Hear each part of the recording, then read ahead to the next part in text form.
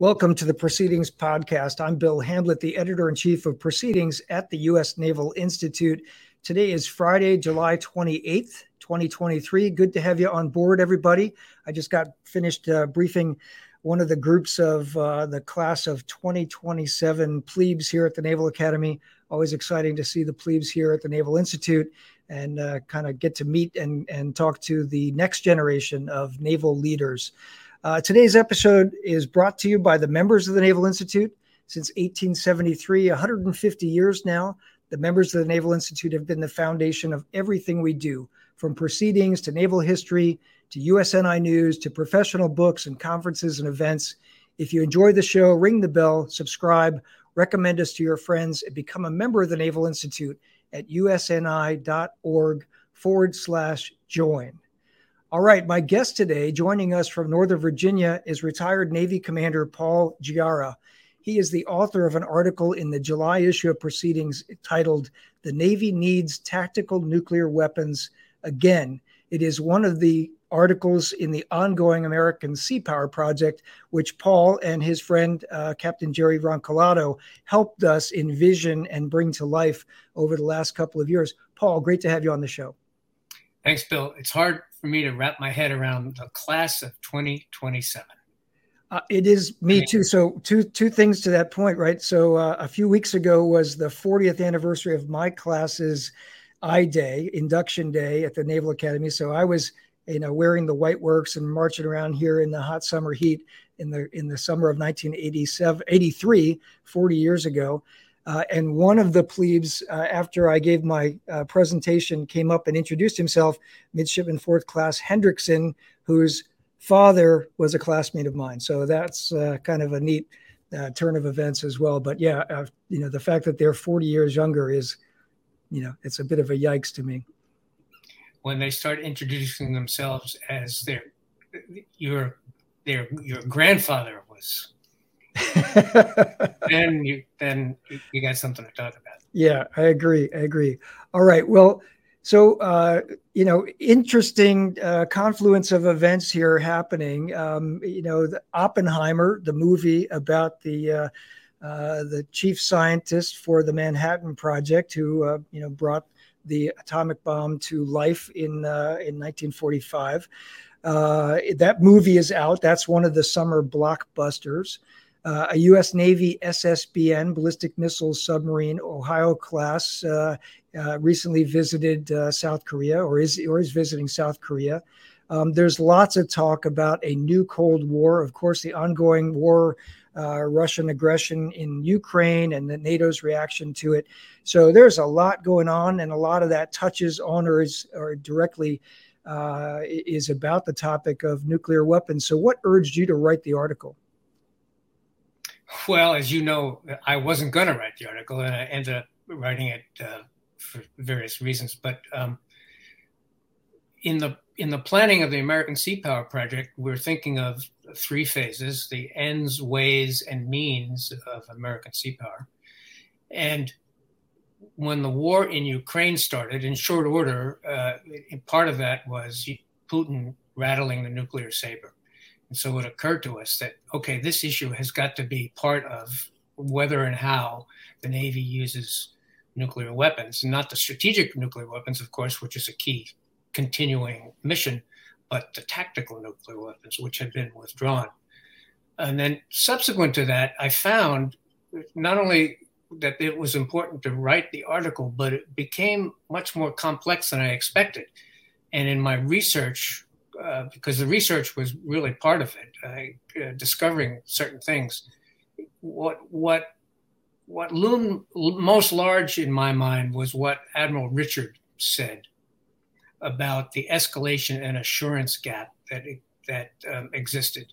And until I did my research, I hadn't known that.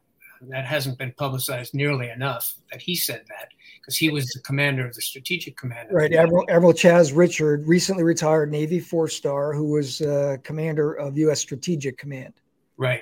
And that resonated with me with regard in particular to things that Northeast Asian allies are saying about our nuclear security guarantees, the nuclear umbrella, which is really fundamental to our alliance structure, not only in Asia, but in Europe as well. So there are a lot of things that were coming together in the writing, and then it just kind of fell into place. I mean, part of this background, personally, is I was a nuclear weapons delivery pilot and participated in a nuclear weapons test in the 1970s.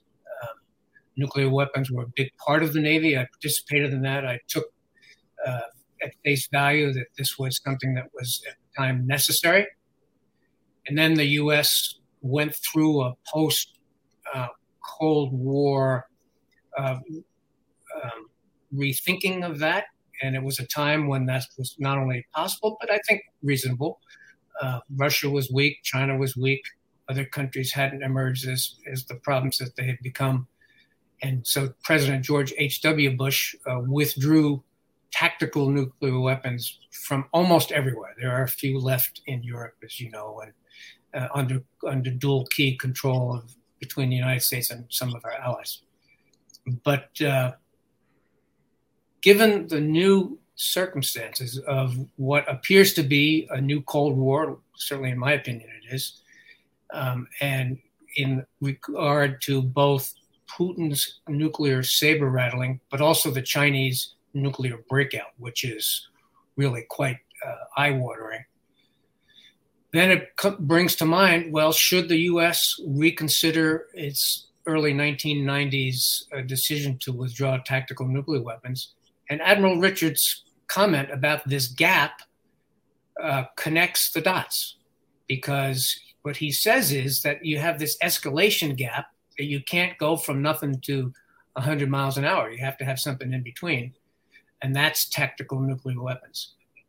Our allies certainly understand that and have been very uncomfortable for a long time about that, and now are quite outspoken about that.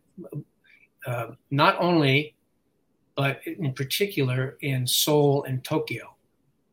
And, we don't have to do what our allies say. I mean, you certainly want to, however, take into account what they say, and especially when their feelings about alliances with us have to do with our guarantees with regard to nuclear weapons. And so that, and then the falling apart of the Budapest Memorandum, which guaranteed Ukrainian security in the face of American, British, and Russian actions to the contrary, in the context of the withdrawal of the ex-Soviet nuclear weapons from Ukraine. So this whole thing put together says, wait, this is not right. At least in my mind, this is not right. We've got to reconsider what to do. Yeah. So that's a terrific 30,000 foot or maybe 100,000 foot perspective. So let's take that apart a little bit, starting with new Cold War. And your article tends to, I mean, you mentioned Russia and China, and but there's a little bit more emphasis, rightly so, on particularly for naval issues on the Western Pacific and on China. So part of, one of the things your article mentions is that there's a lot of evidence that the Chinese are rapidly building up their nuclear arsenal across at multiple levels, not just silos for ICBMs with megaton sort of class of weapons, but also at the tactical nuclear weapon level. So talk about that a little bit. So clearly, our adversaries haven't given up on this class of weapons.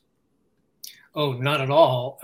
First, let me stipulate that, in my mind, this is not a Western Pacific issue any more than the U.S. Navy is a Western Pacific issue. So I just want to clarify that. This has to do with our relationship with the rest of the world, in the rest of the world, not just in the Western Pacific. But that said, there are numbers of things about China that loom large. First is, I personally, this is an unclassified article, and my research is unclassified. My knowledge is unclassified.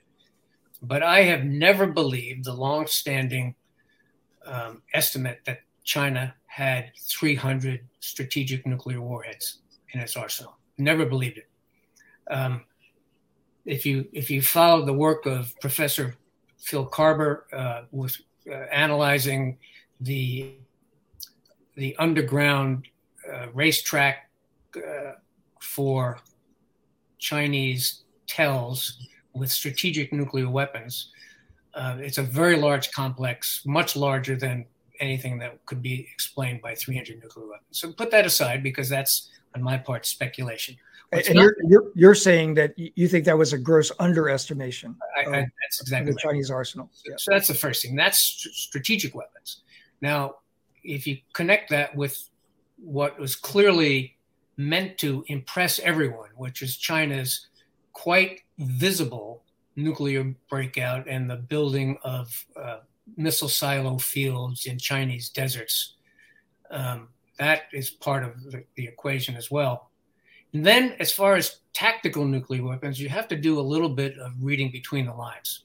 So, as an example, in the Chinese Chinese military power report that is published every year by DoD, in the 2022 version, there are allusions to Chinese strategists talking about. They don't say that China has these weapons, but that Chinese strategists are talking about. I think that's the best they could probably do, either because it may be limited by their knowledge literally, or they were loath to talk more about it because it would give away what we know, which is an issue, of course. So all of the kinds of weapons that we've been thinking about in the tactical sense in the A2AD enterprise that China has mounted against the U.S. Navy those weapons have dual use capabilities. So this brings me back to thinking about the application of nuclear weapons at sea, and this is only one aspect of what we're talking about here, during the Cold War, where a tactical nuclear weapon was meant to be a gap filler between sensor and weapon accuracy in the first place, so that if you could get close enough to it that you could attack it, but you weren't sure that your conventional weapon, your airdrop torpedo, for instance, in my case, was going to be sufficient against a double-hulled Soviet submarine, then you would have to use a nuclear weapon to ensure a kill. Or if your sensors weren't good enough that you could get close enough for the weapon employment in the first place, then you'd have to use a nuclear weapon. And typically, I don't know because it never came to that point, but I would, especially if this was against Soviet SSBNs where the stakes were so high. So now you bring into the current context the issue of weapons that can reach out and touch the U.S. Navy, but one is always wondering about the end game, whether or not the weapons can actually hit a moving target at sea, for instance. But if the sensors are good enough to get the weapon in close enough, then the implications of the value and utility and application of Chinese tactical nuclear weapons to the same kind of problem set is pretty obvious. So that's, I think, where the Chinese probably are now with regard to tactical nuclear weapons, because the issues are pretty much the same.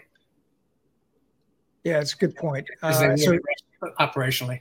Yep. Yeah. You were commissioned in the 70s. I was commissioned in the 80s. You mentioned as a P3 pilot participating in a quality assurance test of a nuclear weapon. Now that wasn't an actual fission event, right? It was. That's correct. The fission warhead was removed and a test package put in, and it was basically to test the fusing of the weapon, because in a nuclear weapon, at least in American nuclear weapons, you want to make sure it doesn't go off when you don't want it to go off, which is a function of the fusing. And you want to make sure that it does go off when you want it to go off, which is likewise the fusing issue. So, yeah. And one of the things I don't know, for generations who were commissioned or entered the services, in the mid to late 90s and beyond, so much of the force today, might not know that nuclear weapons were really ubiquitous in the force at the time. So as you mentioned, you were a P3 pilot, so that was the ASW mission, MPRA mission. My first tour was TAC Air on an aircraft carrier, so I was a squadron intelligence officer. I was also involved in the personnel reliability program. We had to do nuclear weapons planning drills and load drills on F-18s and A-6s. Surface Navy ships had, you couldn't confirm or deny at the time, but we had nuclear weapons on our surface Navy ships as well. Submarines had, nuclear tipped torpedoes and anti-submarine rockets, so ASROC. That was a time period, and the Russian Navy, the Soviet Navy, also had that. The story of the Soviet Foxtrot submarine in the Cuban Missile Crisis that almost fired a nuclear-tipped torpedo at U.S. forces in the Atlantic during that standoff is absolutely hair-raising. And I mentioned in my editor's page of the July issue that we don't raise this issue in proceedings. We don't publish this with a rah-rah nuclear weapons are great mindset. This is a sobering topic. It is a difficult challenge. There's lots of issues with it. But as you pointed out, at the end of the Cold War, the Soviet Navy kind of went home to rust at its peers. The United States singularly, let me say that again, singularly, unilaterally, we disarmed from this class of weapons. We took those weapons off Navy ships and off the aircraft and submarines, et cetera. And so we've operated for the last, really almost 30 years now without them, or more than 30 years now without them. And so your article brings this up. There's some of the history, but we're looking at what the Chinese are doing or thinking about doing. And the Russians never really got out of that business, as Putin's saber rattling in Ukraine has demonstrated. And so that was why with the American Sea Power Project, we said this topic, at least we need to raise this topic. It's a very important topic. I wanted to ask you because you mentioned Admiral Richard and you mentioned that escalation ladder. Just talk a little bit more about that. What that means. The idea of if you don't have tactical nuclear weapons, you're missing a rung on an escalation ladder. Explain that a little bit. Well, nuclear weapons have sort of an intrinsic disaffection for everyone, or at least most of us. And I want to associate myself with your sobering description of this issue. And I agree. I'm not happy about having to write about this, but I am, I think, a realist, and I'm not afraid to raise the issue. But so there is a built-in reluctance to use nuclear weapons. There's an expectation that the use of tactical nuclear weapons would likely result in escalation. So there's a natural sort of holdback, unless you are somebody like Putin, who is, I presume, thoughtfully threatening the use of nuclear weapons. When I say thoughtfully, with knowing full well what he might be getting himself into. So there's a natural holdback. If you don't think about these things in advance, then there's absolutely no possibility of using these weapons. And so one of the things I've tried to do in the article is raise these issues. And in fact, I've used an example in the article of the Navy getting ahead of something which at the time was literally illegal, which was unrestricted submarine warfare. So this is an example, and the development of unrestricted submarine warfare, as has happened numbers of times in the history of the nation, the Navy's strategies and suggestions and operational capabilities have shaped national policies and strategies. And in this case, it was to enable us to impose blockade on Japan in the Pacific to an extraordinary extent, which was war shaping and I think war winning. So the issue of raising this notion of tactical nuclear nuclear weapons, thinking about it now, it's not politically acceptable now. It's not. This is not meant to be a political statement about an individual administration. It's not politically acceptable because counterproliferation and non-proliferation are sort of the watchwords of the day. Unfortunately, I think they pretty much failed. I mean, I think that proliferation is in the ascendance, and we have to respond to that. But and that's gone back, over multiple administrations, Republican and Democrat, right? For the last, since we got rid of tactical nuclear weapons, the end of the Cold War. Since the end of the Cold War, the focus, the focus on nuclear weapons from the U.S. government has largely been on counterproliferation, on stopping the spread of nuclear weapons and slowing down the spread or preventing it to countries such as North Korea, Iran, et cetera. Right. So what you don't want to do is you don't want to be in a position where people will say, well, it's obvious that the Americans will not use nuclear weapons.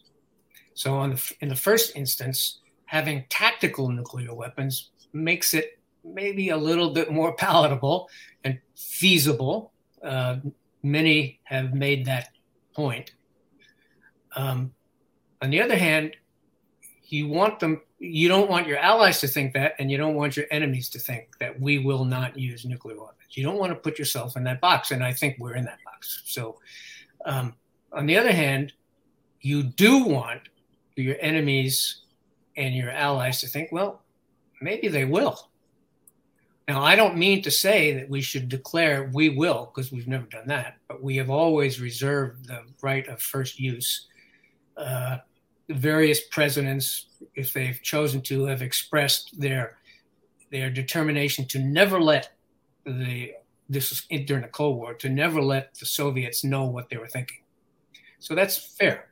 But on the other hand, as a practical matter, as institutions, organizations, and as a nation, you have to get ahead of this, both intellectually and then ideologically and politically, but also practically.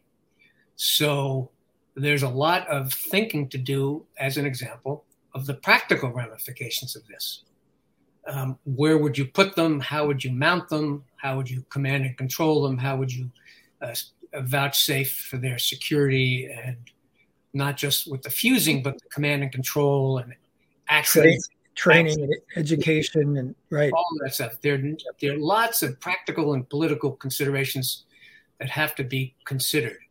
I don't think for a moment that we're ready to do this. What I mean to say, though, is we're sort of pushing on an open door with this issue, where unfortunately, again, to underscore that the unfortunate aspect of this, that I think the time has come to not only reconsider, but to redeploy nuclear weapons. Slickum N is an obvious example of some people are thinking about this.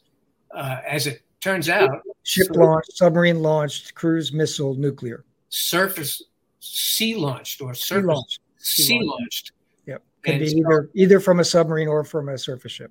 Right. Although, and this is important now, although primarily thought of as a submarine weapon. Now, one of the issues of nuclear weapons at sea during the Cold War is that deployment, not only in submarines, but in aviation squadrons and surface ships, changed, among other things, changed the whole character of the surface fleet. And this culminated in what's called Akhramayev's map. When Marshal of the Soviet Union, Akhrameyev, their senior military man, visited Admiral Crowe in the very late 1980s, when Admiral Crowe was chairman of the Joint Chiefs, he presented the admiral with what he called, what has come to be known as Akhramayev's map. And it showed from the Soviet perspective what we had done to the Soviets by surrounding them with firepower. This was nuclear firepower.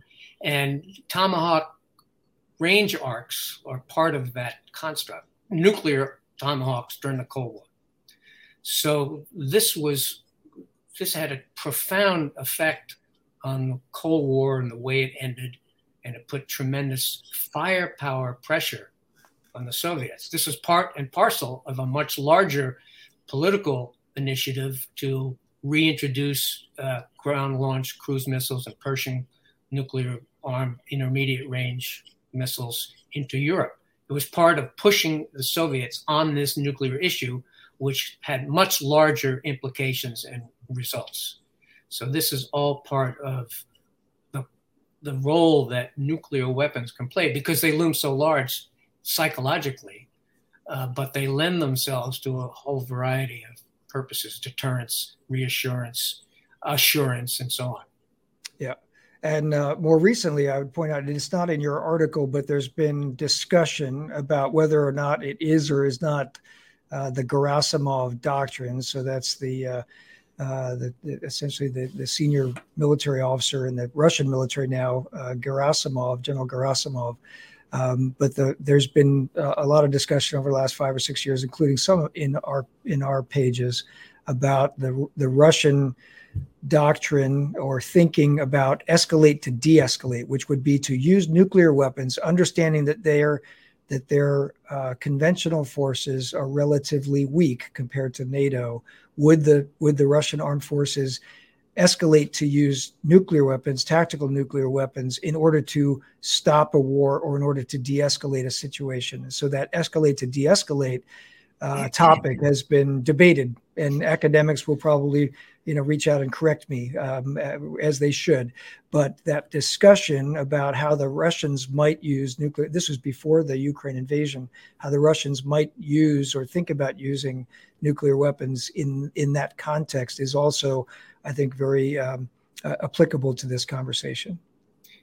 I think so, because in part this is a response, of course, this is what started the whole conversation, a response to Russian nuclear saber rattling. But on the other hand, I am approaching this, ultimately it becomes literally a firepower issue. Okay, but let's think about everything that occurs sort of left of that, right? And I believe in escalating to de-escalate in the sense of deterrence. So the perfect examples of that were Glickam, the ground-launched cruise missile, and Pershing II, where President Reagan escalated to de-escalate. He escalated in order to take control of the nuclear weapons dialogue with the Soviets and with our allies. And so part of what I'm proposing is that to do this so as to exactly that, to escalate from a low point of vulnerability to something equating to, if I can even describe it that way, some sort of operational and strategic and tactical parity. But you escalate in order to get people's attention as a deterrent issue. Now, some would argue, well, it just makes things worse.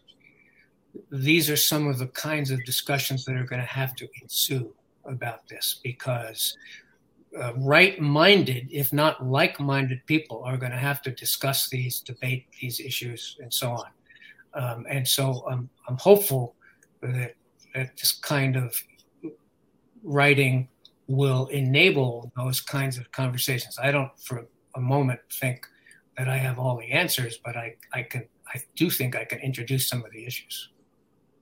I remembered a very poignant story when I was a boy, and I was probably 8 or 10 years old, and used to wrestle with my father, right? And wrestling with him in good fun and jest. Sometimes it would escalate a little bit, and I remember getting frustrated with him one time, and getting ready to hit him, and he said, "Stop," and he said, "You can hit me, but if you hit me, I'll hit you back twice as hard." And I remember pausing, and I went like this, tap, and he went bam, and then I went tap, and he went bam, and I was like, I see where this goes now, and so we de-escalated immediately. But that story, as we were working on your article, it's a very simple analogy, but it's one that it worked for me, and it just reminded me of that point in my Right. a lesson learned from a dad to a son. But Paul, I want to bring up a point. So later in your career as a naval officer, and then post Navy, so you went to the Japan Self-Defense College and got a master's degree in Japan. and then you worked in Japan and in the Pentagon, and you managed the strategic relationship with Japan. And you've spent time after your retirement from the Navy very focused on our allies in the Western Pacific. And so a key part of your article is about that, about how our allies, particularly Japan, are looking at the relative nuclear strength and the relative naval strength also of the United States versus China. And so I'd like you to talk about that aspect, because there's a sidebar with your article that you also wrote, but it breaks this out because in Japan and also in Seoul, our allies are having very interesting conversations about the relative strength and the willingness of the United States to extend our nuclear umbrella to protect them. So describe that a little bit. Sure.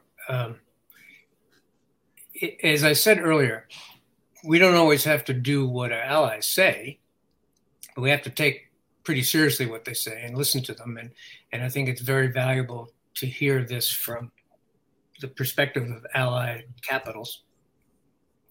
And what the South Koreans and the Japanese, and there's more to the world than South Korea and Japan and Northeast Asia, but what the Japanese and the South Koreans are saying, who have literally prospered under our nuclear umbrella as a result of our nuclear security guarantees during the Cold War and subsequent, because those guarantees have never been withdrawn, is they're saying to us in as clear a way as they can, bring back or introduce to our country American nuclear weapons. So the way they're doing this is in the press, number one.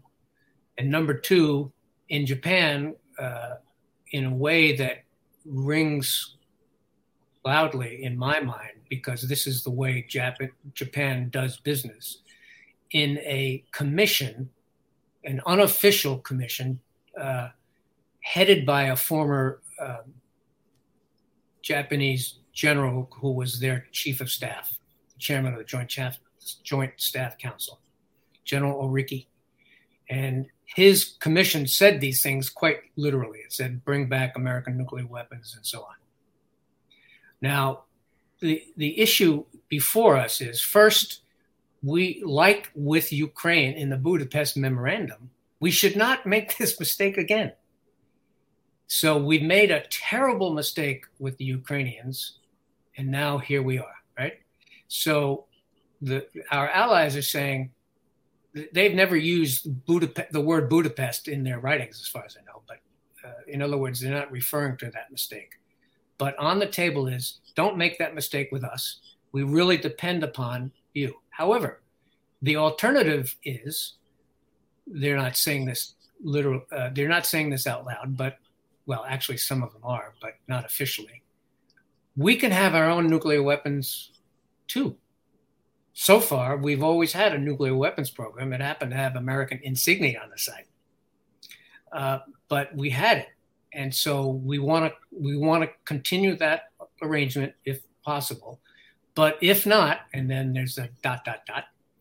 because the South Koreans had a covert nuclear weapons program. President Carter forced them to back out of that.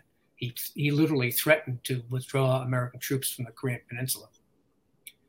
And Japan can have its own nuclear weapons program. One of the footnotes in my article recounts that a very senior Japanese diplomat, out of the clear blue, while we were having a drink together in Tokyo, I was long out of the Navy, but he was still in government service.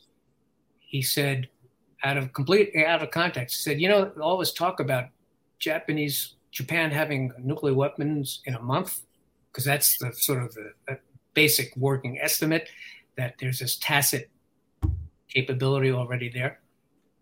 That's ridiculous. It would take us at least 6 weeks. And so, he was trying to tell me something. I took it that way at the time. So I included it as one of the footnotes. So there are these realities in Northeast Asia and elsewhere. So either we're going to reintroduce our own nuclear weapons or foster allied combined nuclear weapons programs as we do in Europe, or we're going to have to live with a very uneasy coexistence of national nuclear weapons programs in Northeast Asia that include not just North Korea, but South Korea and Japan and so on. And you can imagine that spreading like wildfire elsewhere, because these will be examples set down by the Japanese and the South Koreans. Now, there's a lot that will happen between now and then, but the Japanese are moving out distinctly and smartly. And so they're going to buy 500 Tomahawk land attack cruise missiles from the United States.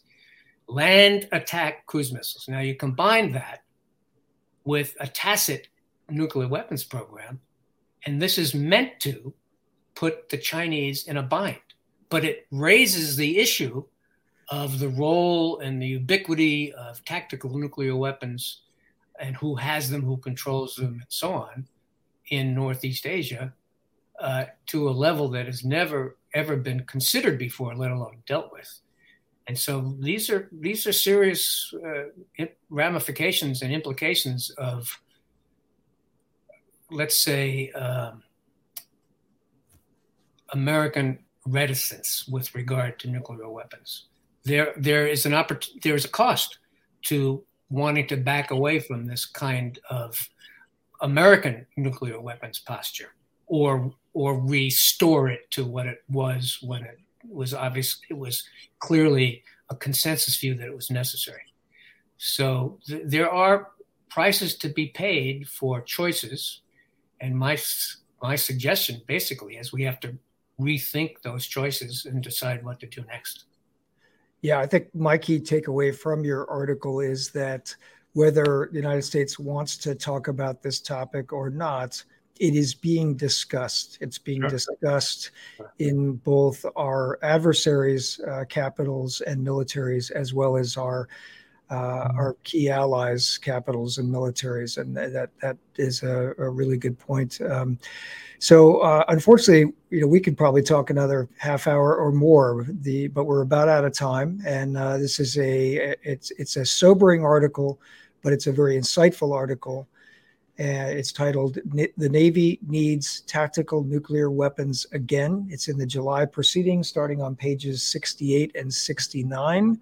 The author is Commander Paul Giarra, U.S. Navy retired. Paul, thanks for your time today, for writing this article, and also for your time and being on the show today. Sure, Bill. It's a pleasure to have written the article, to appear with you today, and to work with you closely at the Naval Institute. All right. Well, just a reminder, this episode, every episode is brought to you by the members of the Naval Institute. If you're not a member, you can join at usni.org/join. Our members since 1873 have been the foundation for the free and open forum that is the Naval Institute. And until next week, remember, victory begins at the Naval Institute.